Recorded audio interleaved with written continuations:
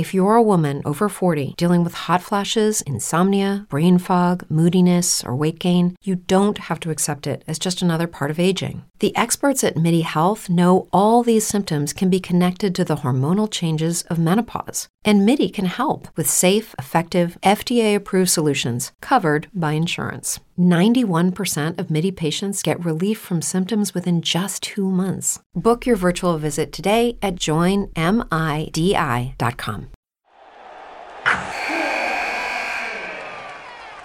Wilson, you sent the game-winning email at the buzzer, avoiding a 4:55 meeting on everyone's calendar. How did you do it? I got a huge assist from Grammarly, an AI writing partner that helped me make my point. 96% of Grammarly users say that it helps them craft more impactful writing. Would you agree? Grammarly helped adjust my tone to navigate tough work conversations. And it works everywhere I write, so I can quickly communicate effectively. Your teammate used Grammarly to summarize an important document, making a 3-pointer. How did he do it? It only took one click. When everyone uses Grammarly, everything just makes sense. You made an incredible slam dunk to end the game. The meeting was canceled, and your team will go home champions. Go to Grammarly.com/podcast to download it for free. That's Grammarly.com/podcast. Easier said, done.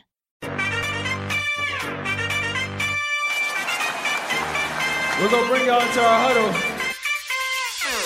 You are in the Warriors Huddle with me, Bram, with me per usual, my boy and producer Marcus. What's up, Dub Nation? And our master of all things sound, Maxime. Hey. Boys, I can tell from your voice you are feeling kind of that same malaise I am. The world is not right today.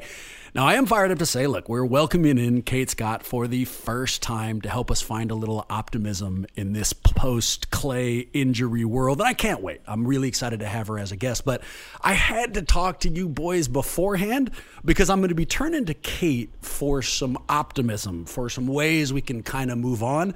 But if I'm being honest, I can't just move on immediately. Like, I need to wallow in this. I need to feel sorry for myself. I need to be pissy for at least 5 minutes. So I brought you guys on early so that we could kind of do it together. Thank you. Yeah, misery loves company. Exactly. Here, let me just say this. F*** you, 2020. F*** you so many times. F*** you 1,000 times. F*** you on every level. From sports to politics to just everything. F*** you. I mean, I was so excited for last night, boys. After a full year of just nothing. You know what I mean? Like, just nothing. A terrible team. We were looking forward to a single moment. It was last night, and at 2:30 p.m., I'm cracking open a beer. I'm starting up a tailgate for the draft. I'm doing last-minute research to figure out who my title contending team is going to add with the 2 pick. And then 40 minutes later, I'm reading a tweet from Shams saying that Clay has a lower leg injury. There wasn't even any detail. They didn't even tell us which leg or where it was. Panic starts. My whole night was ruined. How'd you guys deal with it? I panicked too. I mean, it's the last thing you want to hear. I mean, you were hoping it was a minor injury, but then players started talking about it and everybody started saying, you know, prayers up immediately. And we were just like, uh-oh, that can't be good. Because, you know, he was playing with NBA players and scrimmaging with them. So they're going to be texting each other and they kind of know if they were there and they're, you know, sending the word around to the players of how bad it looked. It just kind of, it didn't sound right and it didn't feel good.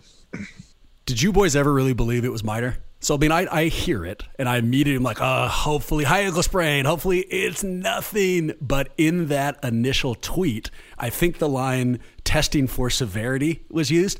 And the second that was thrown out there, I mean, I didn't say it out loud, but internally I was like, F. You know, like this, it's severe.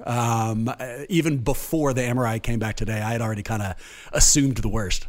Yeah, when I was following, shout out to Monty Poole, previous guest and, you know, great reporter, and he tweeted that he had exchanged texts with Michael Thompson, Klay Thompson's dad, and that he's usually upbeat. And even after Klay's ACL injury, Michael was like, oh, it's going to be fine. He's going to come back better than ever, and was still upbeat. And that this time he was like, it's not good. And he was pretty, you know, sober and somber. So that kind of threw me off, and I was like, oh man, this might be serious.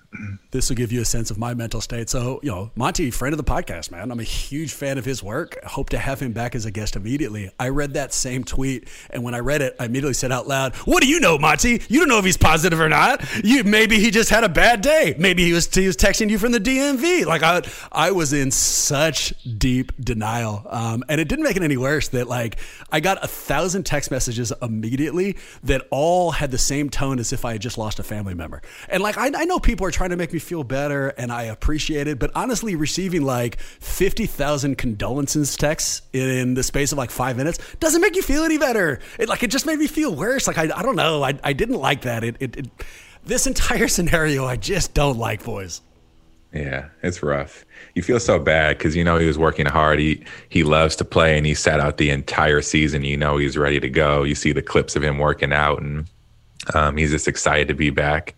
And he just, in a scrimmage, he's probably like, I'm going to get in, a few games before the draft and see who we get, and going to go watch the game and, like text with Steph and Dre and the rest of the team. And it just happens. And it's brutal, man. It's brutal. I remember texting you right after, you and Maxime, and I was like, and this is a harsh take, so when we can talk about it later with Kate or whoever else, but there's been a bunch of injuries on Rick Celebrini's watch, and it's unfair to him. Like I was saying to you guys, he's smart and respected, and then it's too harsh to pin it all on him, especially stuff that's out of his control. But ever since Chelsea Lane has left, there's just been a rash of injuries, and it makes me wish, just for karmic purposes only, that we would have kept her. The woman with the popped collar, and I love the move you just pulled. That's like the big media move. I remember somebody interviewing Mike Tyson, and I don't remember the take they gave to him, but it was something like, some media members say that you can't control your emotions, and they tried to bring it up without it being them bringing it up. I love MT that you're like, yeah, we can't really blame this new trainer at all. Very clearly not their fault, but it's weird that there's been hell of injuries on their watch. Here's why it sucks. It sucks for 1,000 reasons. It sucks personally. It sucks for Clay. It sucks for the league. Clay is an all-world player. He makes the greatest point guard on earth better. He makes the NBA more entertaining. He makes fucking scaffolds safer. He's now he's missing 2 years of his prime, of his mid-prime. These are devastating facts. Now, the year isn't over. There's reasons to be optimistic. Next year should be more successful than anything that happened last year. In fact, anything that happened before 2007. Our life isn't over. There's reasons to continue to be excited for the 2021 season, but it did suck ass that it happened. Maxime, let me fire this off towards you. Do we want to know who did this? So, like, if this was in a scrimmage, and I don't know that for sure, but if there was other people involved and somebody was at fault, he came down on their ankle, they pushed him, something like that. Do you want to know who that person is so we can hate them forever? Or is it better just for it to be like this amorphous thing and we just kind of move on? Well, there were reports that Jordan Bell was there, and I'm certainly not pointing the finger at all at anybody. But the media move again. Nicely done, Maxime. Yes. No, I this is why I don't want to know, right? If it's somebody like Jordan Bell, like I don't want to have ill will towards him. It's like, it's easy to think like, I already have ill will towards Danny Green, thanks to that awful closeout that caused the ACL injury a year ago.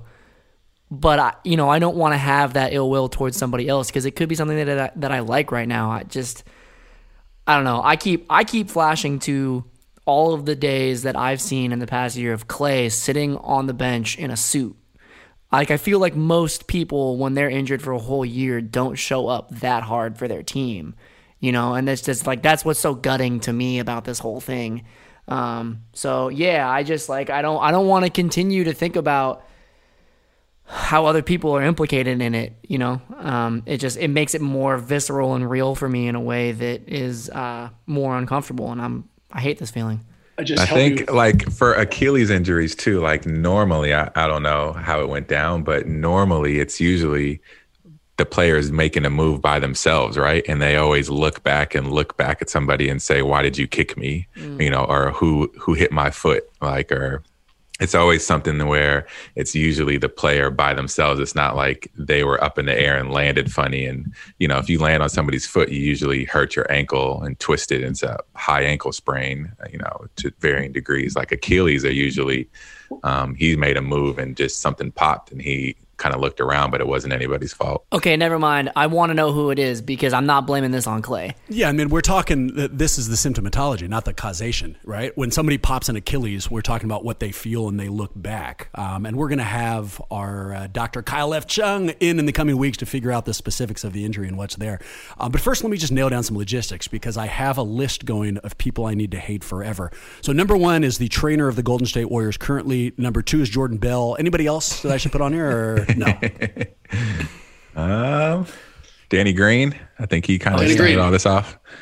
Danny Green, exactly right. All right. Well, look, I think if it is possible, and I desperately need your help, this is one of those do as I say, not as I do moments.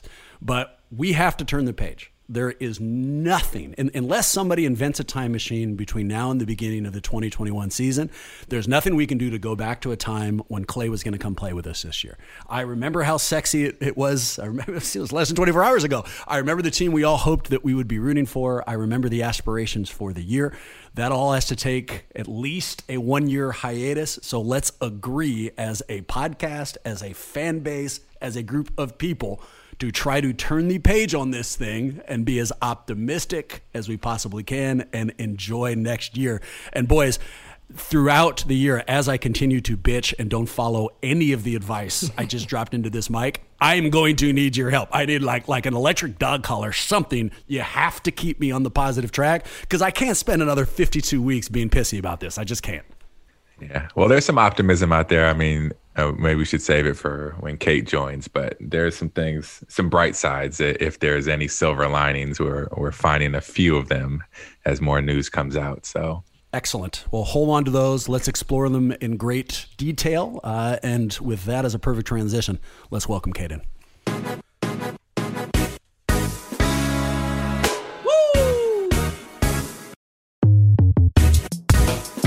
Okay, boys, enough feeling sorry for ourselves. It is my pleasure. In fact, I couldn't be more fired up to announce that joining us for the first time, a California native and high-profile member of the Bay Area sports media, where she's developed an expertise in the Warriors and all things sports, a member of the Pac-12 network, where she's covered football, soccer, basketball, and softball, a sports broadcaster who Brian Murphy once described as, quote, prepared, disciplined, diligent, and focused, and the current host of the Morning Roast on 95.7 The Game, Miss Kate Scott. What's going on, Kate? What's up, guys? It's great to chat with you, and I'm right there in the depression today. So we can keep wallowing. We can go back and forth because I understand it's that kind of a day. We need it. I really appreciate it.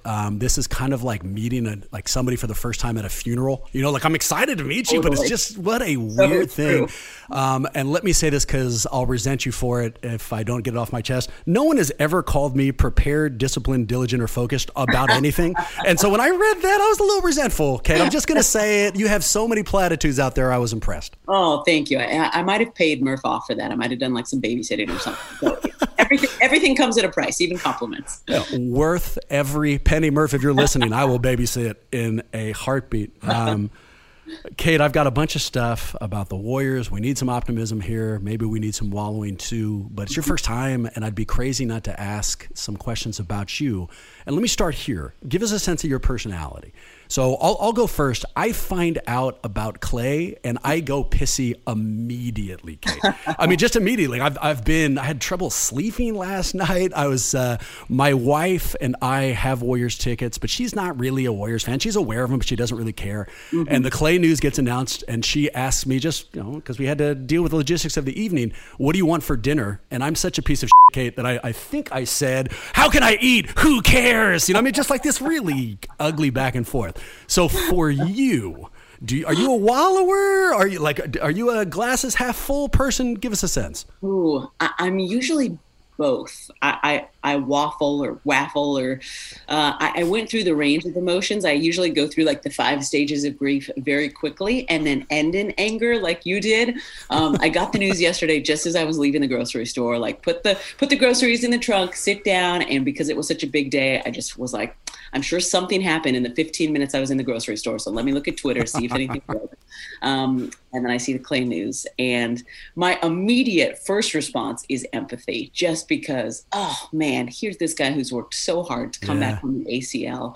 And he's such a joy to watch play, right? So my immediate reaction was, oh, I just feel so bad for Clay, because it wasn't anything close to that, but I tore my meniscus years ago. And it's difficult coming back from any injury, let alone an ACL, trying to get to professional form again. I did it in high school, so completely different thing. And then to have another just horrific injury right when you get back, right when you can taste the thing you love so much, to have it taken away from you again. So that was my initial reaction, just empathy and sadness for Clay. But Bram, I'm right there with you. I got home and it's a couple minutes before the draft. So kind of looking at my phone, seeing if there's been any more updates on Clay. And my wife is wanting to tell me about our retirement account. And she's put in a lot of work. And she's like, I just wanted to let you know that we've changed, the deduction from 5% to 10%. I was like, babe, I can't talk right now. Clay Thompson might have torn another ACL or might have done an Achilles. The draft starts in 5 minutes. Just give me a second. And she looks at me like, really? After all this work I put in, that's your reaction? So I'm right there with you. I went from sad and concerned for Clay to very upset to lashing out at the people I love the most. And now today I'm kind of in the acceptance. I'm trying to come to terms with it, because I know that there's, as I know we'll get into, so many silver linings, but just really sad for Clay and for his teammates, because I know that we were all so excited to see this joyous player back with us in 2020. That's exactly right. And it had to happen on transition day, for lack of a better way to phrase it. We had just suffered through that last year, but the draft was happening. We were less than an hour away from kind of turning the page on 2020 and starting to focus on 2021. And it just was what it was. And those 5 stages of grief, gosh, you're right. And I stuck on denial for a while, Kate. I mean, I was getting, texts from people saying, hey, my condolences, blah, blah, blah. And I'm firing things back like, you don't know. He might be fine. We have no idea what even portion of the leg it was. So, we shared a reaction. This is making me kind of depressed. Let me ask you a different background question. I know you are a California Navis. In fact, I know you went to Clovis High School. Did you grow up a Warriors fan? I did grow up a Warriors fan, although there wasn't much to cheer about for the Warriors when it comes to our childhood, right? Nothing. There was nothing to cheer about from what I can remember. I mean, there was Run TMC, like there was We Believe, but it was mostly college basketball for me, actually. So as you mentioned, grew up in the Central Valley, and depending on who your parents cheered for, it was kind of like you were born into either a Southern California or Northern California fandom. And thankfully, my dad raised me right. And he was a fan of all the Bay Area sports teams. So Giants, 49ers, and Golden State Warriors. But for the most part, I was actually a Fresno State basketball fan when I was growing up, because I was there when Jerry Tarkanian and the madness was going on in Fresno. So it was really fun college basketball. We weren't sure it was legal or if players we were getting were legally in Fresno, but they were sure a lot of fun to cheer for. But yeah, the Warriors were my team as far as professionally growing up. Paul George, who came out of Fresno State during that time? Yep, Paul George.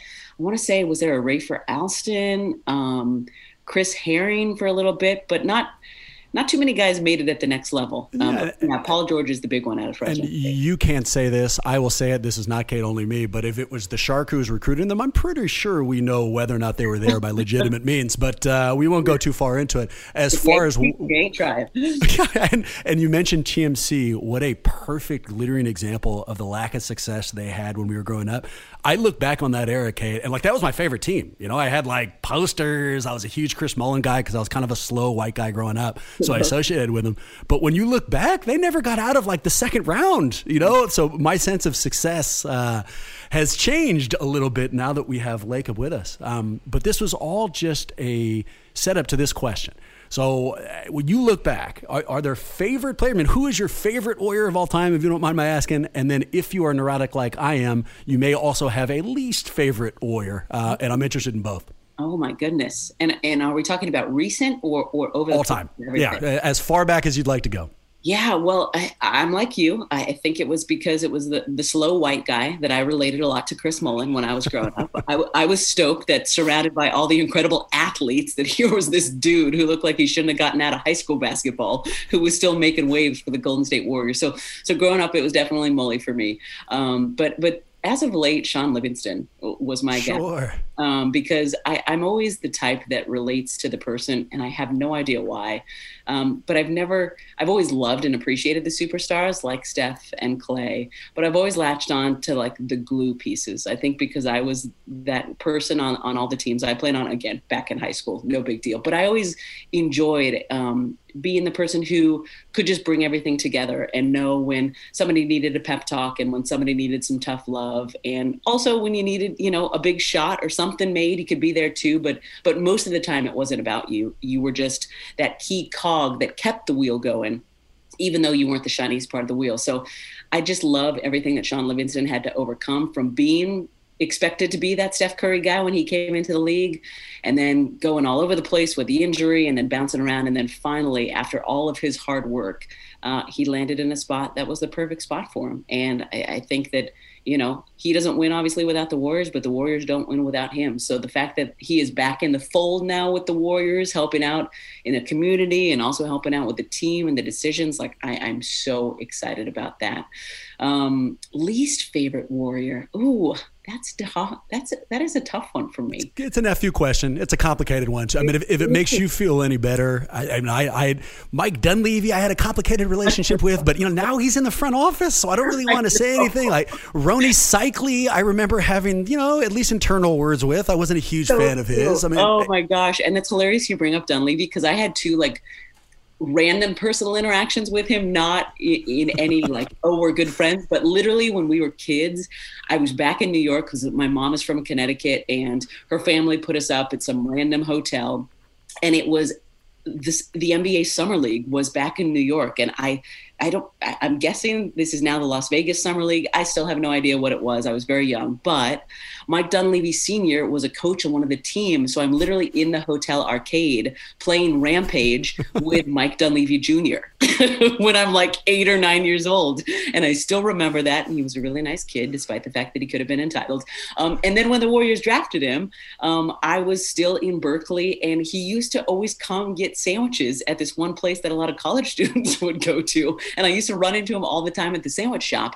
And I multiple times thought about saying to him, can you play a little better? Can you step up your game just a little bit? I refrained. I'm glad I did. But I always thought it was interesting, this guy obviously, maybe still feels like a young guy, wants to be in more of the college town than maybe Oakland or San Francisco. So he's just coming over here to Berkeley, a little weird for me. But man, one I hated the most, it really pissed me off all those years ago when Tim Hardaway said all those anti-gay things, if I'm being totally honest. Yeah, sure. Because he was somebody who I loved so much when I watched him play, right? And then when all of a sudden comes out and you're like, no, why'd you say that? So I hated him for a little while. But yeah, I'm hard pressed to find a Warrior that I really hate. I'll keep thinking as our conversation goes on, because I know that this is an underwhelming answer. So no problem. It'll come. And just in reverse order, the Tim Hardaway thing, I remember really confusing me, because before that, I don't remember hearing a whole lot of any off the court opinions from him. Yeah. And then for no reason at all, he comes out as this bigot. And I was such a huge fan at that point. It's I didn't really know what to do. What do you do with this information? Yeah. And as random tidbits, I was always a Lizard guy as far as Rampage is concerned. I'm not sure if you're a Lizzie person, but that was me. And perhaps most importantly, on the Mike Dunleavy thing, thank you so much for including. I wanted to tell him, Mike, would you mind playing a little bit better? Because as you were describing your history with him, I thought I just shithoused Mike D, and you were going to be like, oh, and also we were childhood friends. So Bram, you may want to know that. He was at my 16th birthday, and we went to prom together. He's actually on the other line right now. Would you like to meet him? Or just for the record, the answer is always Todd Fuller too, if you ever need a name. He never did anything to us, though. That's not fair to Todd. That's why I hate him. He never did anything to us or for us. He just wasn't Kobe Bryant. You know what I mean? He couldn't have been Kobe Bryant. That was never his option. Oh, yeah, we talked about him a couple of days ago. It's funny you bring that up, Marcus, because he was one of Joe's, the Butcher Boy Shasky, one of my co-hosts on the morning show. He's one of his top 3 worst draft picks of the Warriors in the past 30 years, which is saying something. because there's been a lot of draft picks. It is. Kate, one more question about you, and I flirted with it in your intro, but didn't say it straight out. You have blitzed through gender sports media barriers throughout your career. You're the first woman to call an NFL game. You're the first woman to call a Pac-12 game. You were even a member to keep up a Cal theme of the Cal Mike Men. You were the first person to cross over that gender barrier. So while you do that, as you are serving as a pioneer, is it something that you can actually stop and look at and be proud of, or you just kind of get caught up in the moment and you don't really take enough time to stop and look back and enjoy? Yeah, it's mostly the latter, especially because I haven't done any of those things because I wanted to be the first to do them. I've just wanted to do them because I wanted to do them. And it's kind of been shocking to me that a woman hadn't done it before me in any of those instances. I think probably in March when I got the opportunity to call that hockey game, that was the first time. And I don't know if it's because I'm getting older or more confident in my abilities when it comes to play-by-play. But that was the first time standing in the United Center as the national anthem is being sung and we're getting ready to drop the puck on Blues Blackhawks, which still is just ridiculous when I say that out loud right now. But that was the first time that I thought, like, this is really cool. And I think that hopefully this will have a positive impact on a lot of people who are watching for whatever reason, whether it's young girls who want to get into sports broadcasting, whether it's young boys who never could have fathomed hearing a woman confidently and correctly call a hockey game, So I think that was the first time that it really set in. But yeah, that's been one of the blessings, if there can be a blessing from a global pandemic. I'm such a go, as I'm sure all of you are, right? Like, that's just how society is these days. You don't really get any time to pause and slow down and appreciate anything you've done.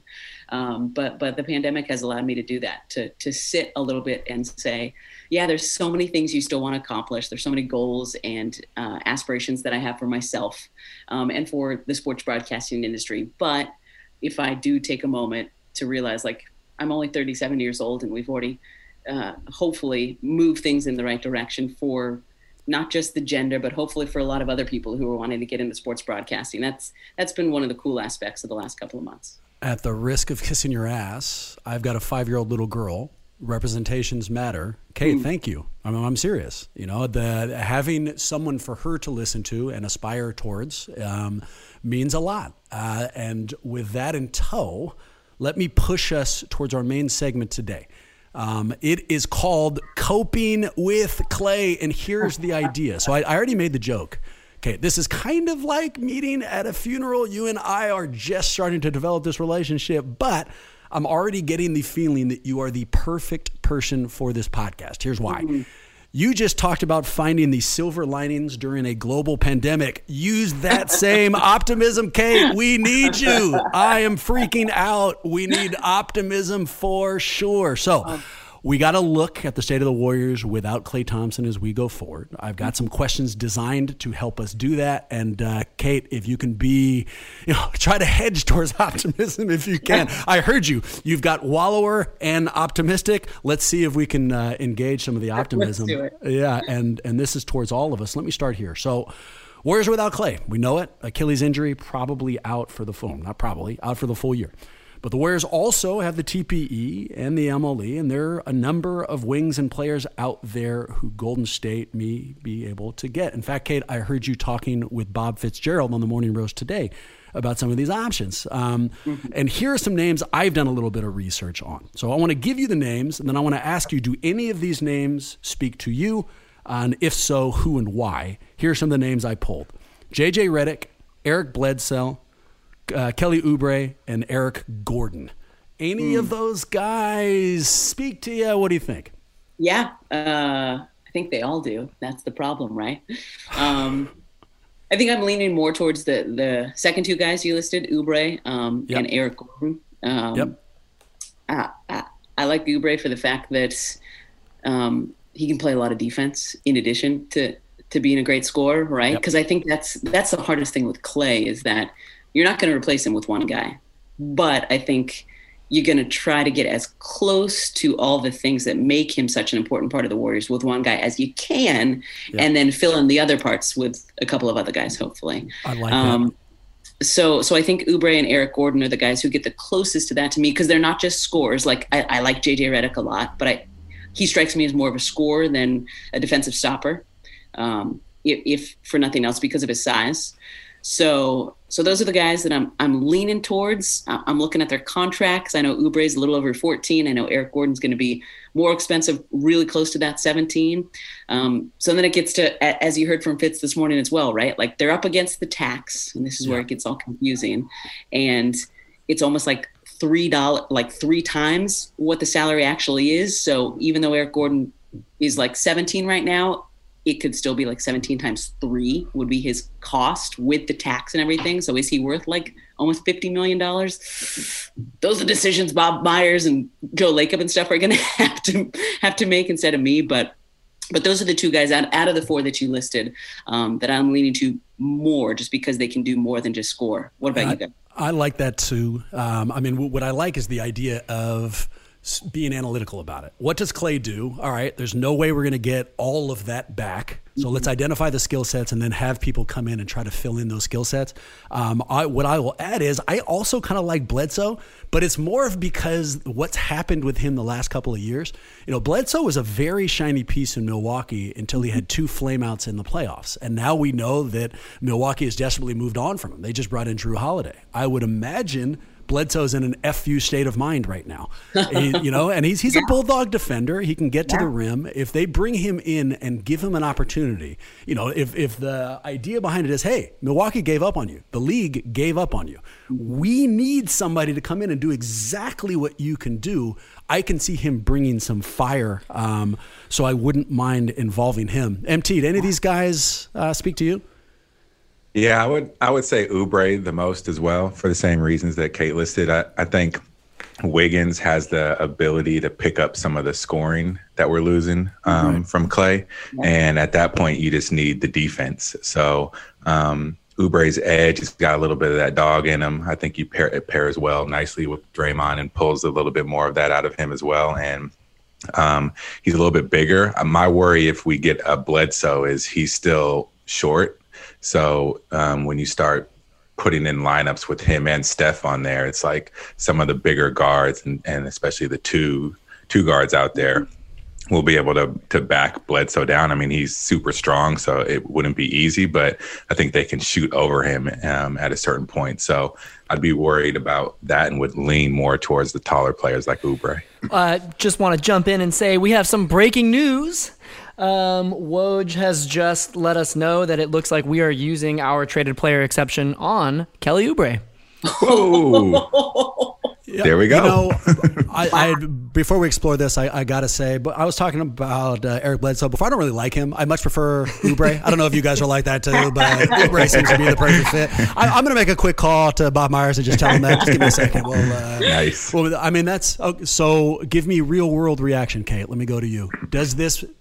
Can you celebrate this? Obviously, I'm an oracle, and if anybody wants to know who I'm betting as far as football games are concerned this weekend or tonight, just call me after we hang up. No, that's nicely played. That's hilarious. Wow. Well, it's funny because when MT was talking, I was thinking, yeah, maybe we do need a guy who plays, defense primarily. Because when I think of Klay Thompson, I think it's easy to get distracted by his scoring. But he, even at all-star level Pete Clay over the last couple of years, there would still be games where he completely faded away, right? And all he did was play some great defense. And he, 12, 14 points, but I think that is something that Andrew Wiggins can bring. So, wow, the fact that they now got Oubre, I'm very excited. I was not sure that this would happen, especially because it felt like the name that we were hearing the most.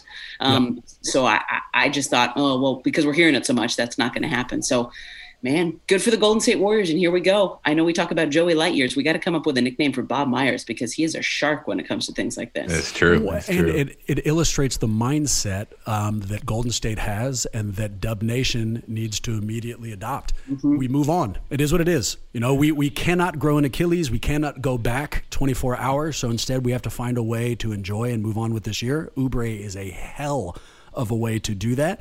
And one of the upsides, so the losing Klay also was losing a piece of Steph, right? Yeah. Steph is who he is because Klay helps him defensively on the other side. If Oubre comes and helps pick that up, then it's another advantage. So great signing. Mm-hmm. Yeah, exactly. And I think one of the things that, going off of what you just said, Bram, about Klay being a part of Steph is one of those guys who makes everybody around him better, right? So I think the fact that we've been impressed by Oubre already, like, I'm excited to see what he looks like now playing alongside Stephen Curry. Yep. Let me shift it. MT, I'll throw it towards you, and then Kate, please follow up. So this question was going to be, if the offseason works exactly as we want it to, whomever it is they pick up. Now let's make it more specific. Oubre is here. Let's say they also use the MLE on somebody. This team, this roster, with the understanding they're going to add somebody with the mid-level exception, do you view them as a playoff team? Do you view them as a team who's going back to the lottery? Or do you view them as a title contending team? I think they're a playoff team, but they're a middling playoff team. I think they're a 6-7 seed around here. The West is tough. It's tough. I mean, both LA teams will be back there, just depending on how the Clippers kind of retool and how the chemistry jives. But they'll be back there. Houston's obviously gone and OKC will be out, but I still have Denver, Portland got a sneaky good pickup, and Covington. Phoenix is good, Dallas. So I think when you start to look at the West, it's still just brutal, and we'll be playing teams likely more baseball style. So we'll be playing the Lakers and Clippers and Phoenix Suns multiple times, which is just always tough for us. So I think with Oubre and whoever we get with the MLE, we'll probably get around a 6-7 seed. Yeah, right there with you. I was just about to say, I wish I hadn't started with stupid pragmatic MT. He's got me all depressed. You do agree? I do agree, but I don't think that's a bad thing. I mean, think about how bad the Warriors were last year. Yeah. We didn't get into the postseason. If the Warriors can be a playoff team and be exciting and bring us joy again, night in, night out, like, I'm in. We had George Sedano of ESPN on the Morning Roast today, and he said, before the Klay injury, I was thinking y'all were top four, right? The Clippers, the Lakers, and probably the Denver Nuggets, maybe the Phoenix Suns and the Warriors right there, kind of around 4 or 5. He feels like those are kind of the top echelon teams in the West, and I think all of us would agree. And then there's the next ones, right? Whether you put Phoenix in there, whether the Blazers are in there, and if that's what we get this year as Warriors fans after what we had to sit through last year with like no stars and just having to try to find positives every game, then I'm okay with it. Like if we get Stephen Curry back and Draymond and we get to see this James Wiseman kid who everybody's so high on and he was the Warriors' top pick maybe develop, and now how's Kelly Oubre fitting in? Is he maybe going to be a long-term guy, or is he just a one-year fix? Like, is Andrew Wiggins sticking around? Is he fitting in? Can he find a way to fit with the culture and the kind of offense that Steve Kerr wants to run? So I'm actually excited about the fact that they could just be a playoff team and maybe more, because we know once you get into the postseason, like I didn't see the Miami Heat running all the way to be in the East team playing. I know it was the bubble, but enough of me, Bram. What you got? What do you think? I agree with you guys. I think that we have to have a realistic approach, and the West is bananas loaded next year. I mean, there's a bunch of people. You mentioned Phoenix in the top 4. If you told me Phoenix could be 8 or 3 or 6, any of those numbers don't strain, the world of possibilities. So if it's going to be this loaded and we don't know where people like Dallas and Phoenix land, then I no longer view them as a top 4 team in the West. I was hoping the Warriors are going to be a top 4 team in the league, not just in the conference. But we've got to reset those expectations. I think 5, 6 is probably realistic, and let's shift it then. So we entered into yesterday, Kate, title contenders. That's what we wanted to have happen. We enter into the back end of this podcast, like we just said, a 6 seed. All right. So if we are fans and we can no longer hope for a title, what do we hope for next year? What are the things that we want to see go down? Well, I'm not ruling out a title. I'm just saying that they're not going to come into the season as title contenders. There's that optimism, Kate. Let's go. But I think you just mentioned it. Like, you wanted them to be top 4 in the entire league. Well, they still might be. If I learned anything from, again, I know it was the bubble, but it was the best of the best right now. And a lot of teams were pretty even.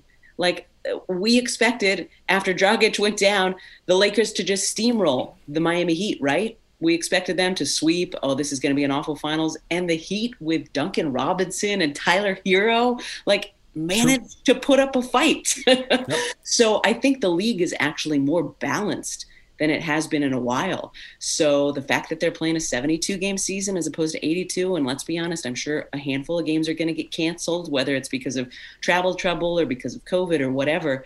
So I think this could be a wild, super competitive, really fun. 1 week the Lakers are the top team in the West, and then the next week they're the number 6 seed because they lost two games and somebody on the team got injured. So I think it could be, we talk about the wild, wild West, but it could be the wild, wild everything this year, especially if Harden gets moved, if Westbrook gets moved. Like, are the Celtics holding on to Gordon Hayward or Marcus Smart? Like, what's happening? It just seems like teams that a couple years ago, I thought the Celtics were going to be the team in the East for years to come. And now I don't know what's happening with them. So I think there's a lot to be excited about and look forward to. Silver linings. I love it. So much so that I'm going to whisk us away to our final topic. It is only slightly basketball related, but I think you are the person perfectly suited for it. So the topic itself is called basketball court. Kind of a head fake since I just said it wasn't basketball related. Really, Kate, every now and again I find myself in remarkably awkward social situations and I need someone to sit as a judge and tell me who was right in a specific back and forth. Okay. All right. So I am putting you up on the bench as the honorable Kate Scott. Let me give you the facts. You give me the decision. So last night, in addition to losing Clay, in addition to not being able to enjoy the draft, I got into like a pseudo fight with a friend, right? So I had a friend come by. To be fair, we were in the backyard, socially distanced, masks, the whole 9 yards, no COVID concerns. But my friend brought a 12-pack with him. Okay. And then I asked him to do it. And we enjoyed a few of the beers. In fact, we drank about 8 of them, leaving 4 beers. So he's on his way out and he grabs the last 4 beers, Kate, puts them in his bag and he leaves. And look, it was his money. I understand he came to my house, but I gave him crap about it. That feels unacceptable. Unacceptable. Loose beers need to be kept there. Maybe if it was a 6-pack and we didn't drink any of them, he could bring it home. Maybe it was like a bottle of something, like if he brought some scotch, he could bring it home. But loose beers, no, absolutely not. They should have stayed there. As the judge, rule in on this. Well, how should he have handled that? Well, I think that speaks to how much he cherishes your friendship, because that is a move that I would not pull with anyone but my dearest of friends, right? Because it is such a social faux pas. If it was anybody who I was like trying to impress or somebody who I didn't know that well, I would definitely leave the beers there, even though I'm thinking to myself, man, those are 4 beers that could come home with me and I could really enjoy over the next few days. One of my best friends, one night I brought over a half-open bottle of white wine to her house. And I was wondering about the same thing, like, is this okay? And as soon as I walked in and showed it to her, she's like, you have no idea how much this means to me. The fact that you trust me enough to bring over a half-open bottle of white wine to my house, that just proves to me how much you love me, that I'm not that important. So I understand societally he didn't do the right thing. You should always leave alcohol you bring over to your friend's house at your friend's house. But I think you should take it as a sign of affection from your friends, that they trust you so much and love you so much that they knew that you were going to be pissed at them and bring it on your podcast, but also probably invite them back over in a few weeks. I cannot tell you how impressed I am that you're able to pull out like an upside. I'm really serious. Like from me, it could have been my best friend or, Donald fucking Trump. I still would have left the beers there. How much I hate them or like them, it just doesn't mean anything. Maxime, Marcus, where are you guys on this? There's no question the beers should be left, right? Well, yeah, but I'm pretty blown away. So first of all, Kate, I think you're a great influence on this podcast in general, on Bram specifically, because I'm right there with Bram. I'm very impressed. I was not expecting such a nuanced answer that brings so much love and friendship. Yeah, the silver lining and everything. I'm all for it. So I'm convinced. Yeah, it's a beautiful sign of friendship, Bram. That's wonderful. Exactly. Same way. I'm just blown away. I feel for the friend now. I'm kind of on his side. I was like, What a great guy that guy is. Yeah. Well, I happen to know that the friend listens. And in case you are listening to this, I have not forgiven you. I do not view this as a compliment. You need to know that immediately. And if you'd like it to be viewed as a compliment, you're going to need to start a relationship with Kate Scott. Kate, you are awesome. I am positive I'm not the only person thinking it. For everyone out there who needs far more Kate Scott in their life, where can they turn? Well, you can wake up too early in the morning right now, especially during the pandemic, and listen to 95.7 The Game. Bonte and Joe and myself are on the morning roast from 6 to 10 a.m. every day, or you can listen on radio.com or the radio.com app, or we're on Twitch streaming live. Like, who wants to see my face at 6 in the morning? My wife doesn't even want to see my face at 6 in the morning, but apparently somebody does. And we're still working out the kinks. Launching a show in the midst of a pandemic has had a number of difficulties. So we appreciate everybody giving us a little bit of leeway as we find our footing. But yeah, that's the main spot. And at Kate T. Scott on Twitter or Instagram, and look forward to chatting with you all if we're not already chatting. You know where to find us. Good job, bad job, any job. Let us know on our Twitter account at Warriors Huddle or on our remarkably unprofessional Gmail account, warriorshuddle@gmail.com. Or if you're just looking for somebody who will never forgive you if you steal his beer, you can reach out there as well. With that in mind, go Oubre, go Warriors. It'll be all right. We're going to land on our feet, and hopefully we'll see you real soon.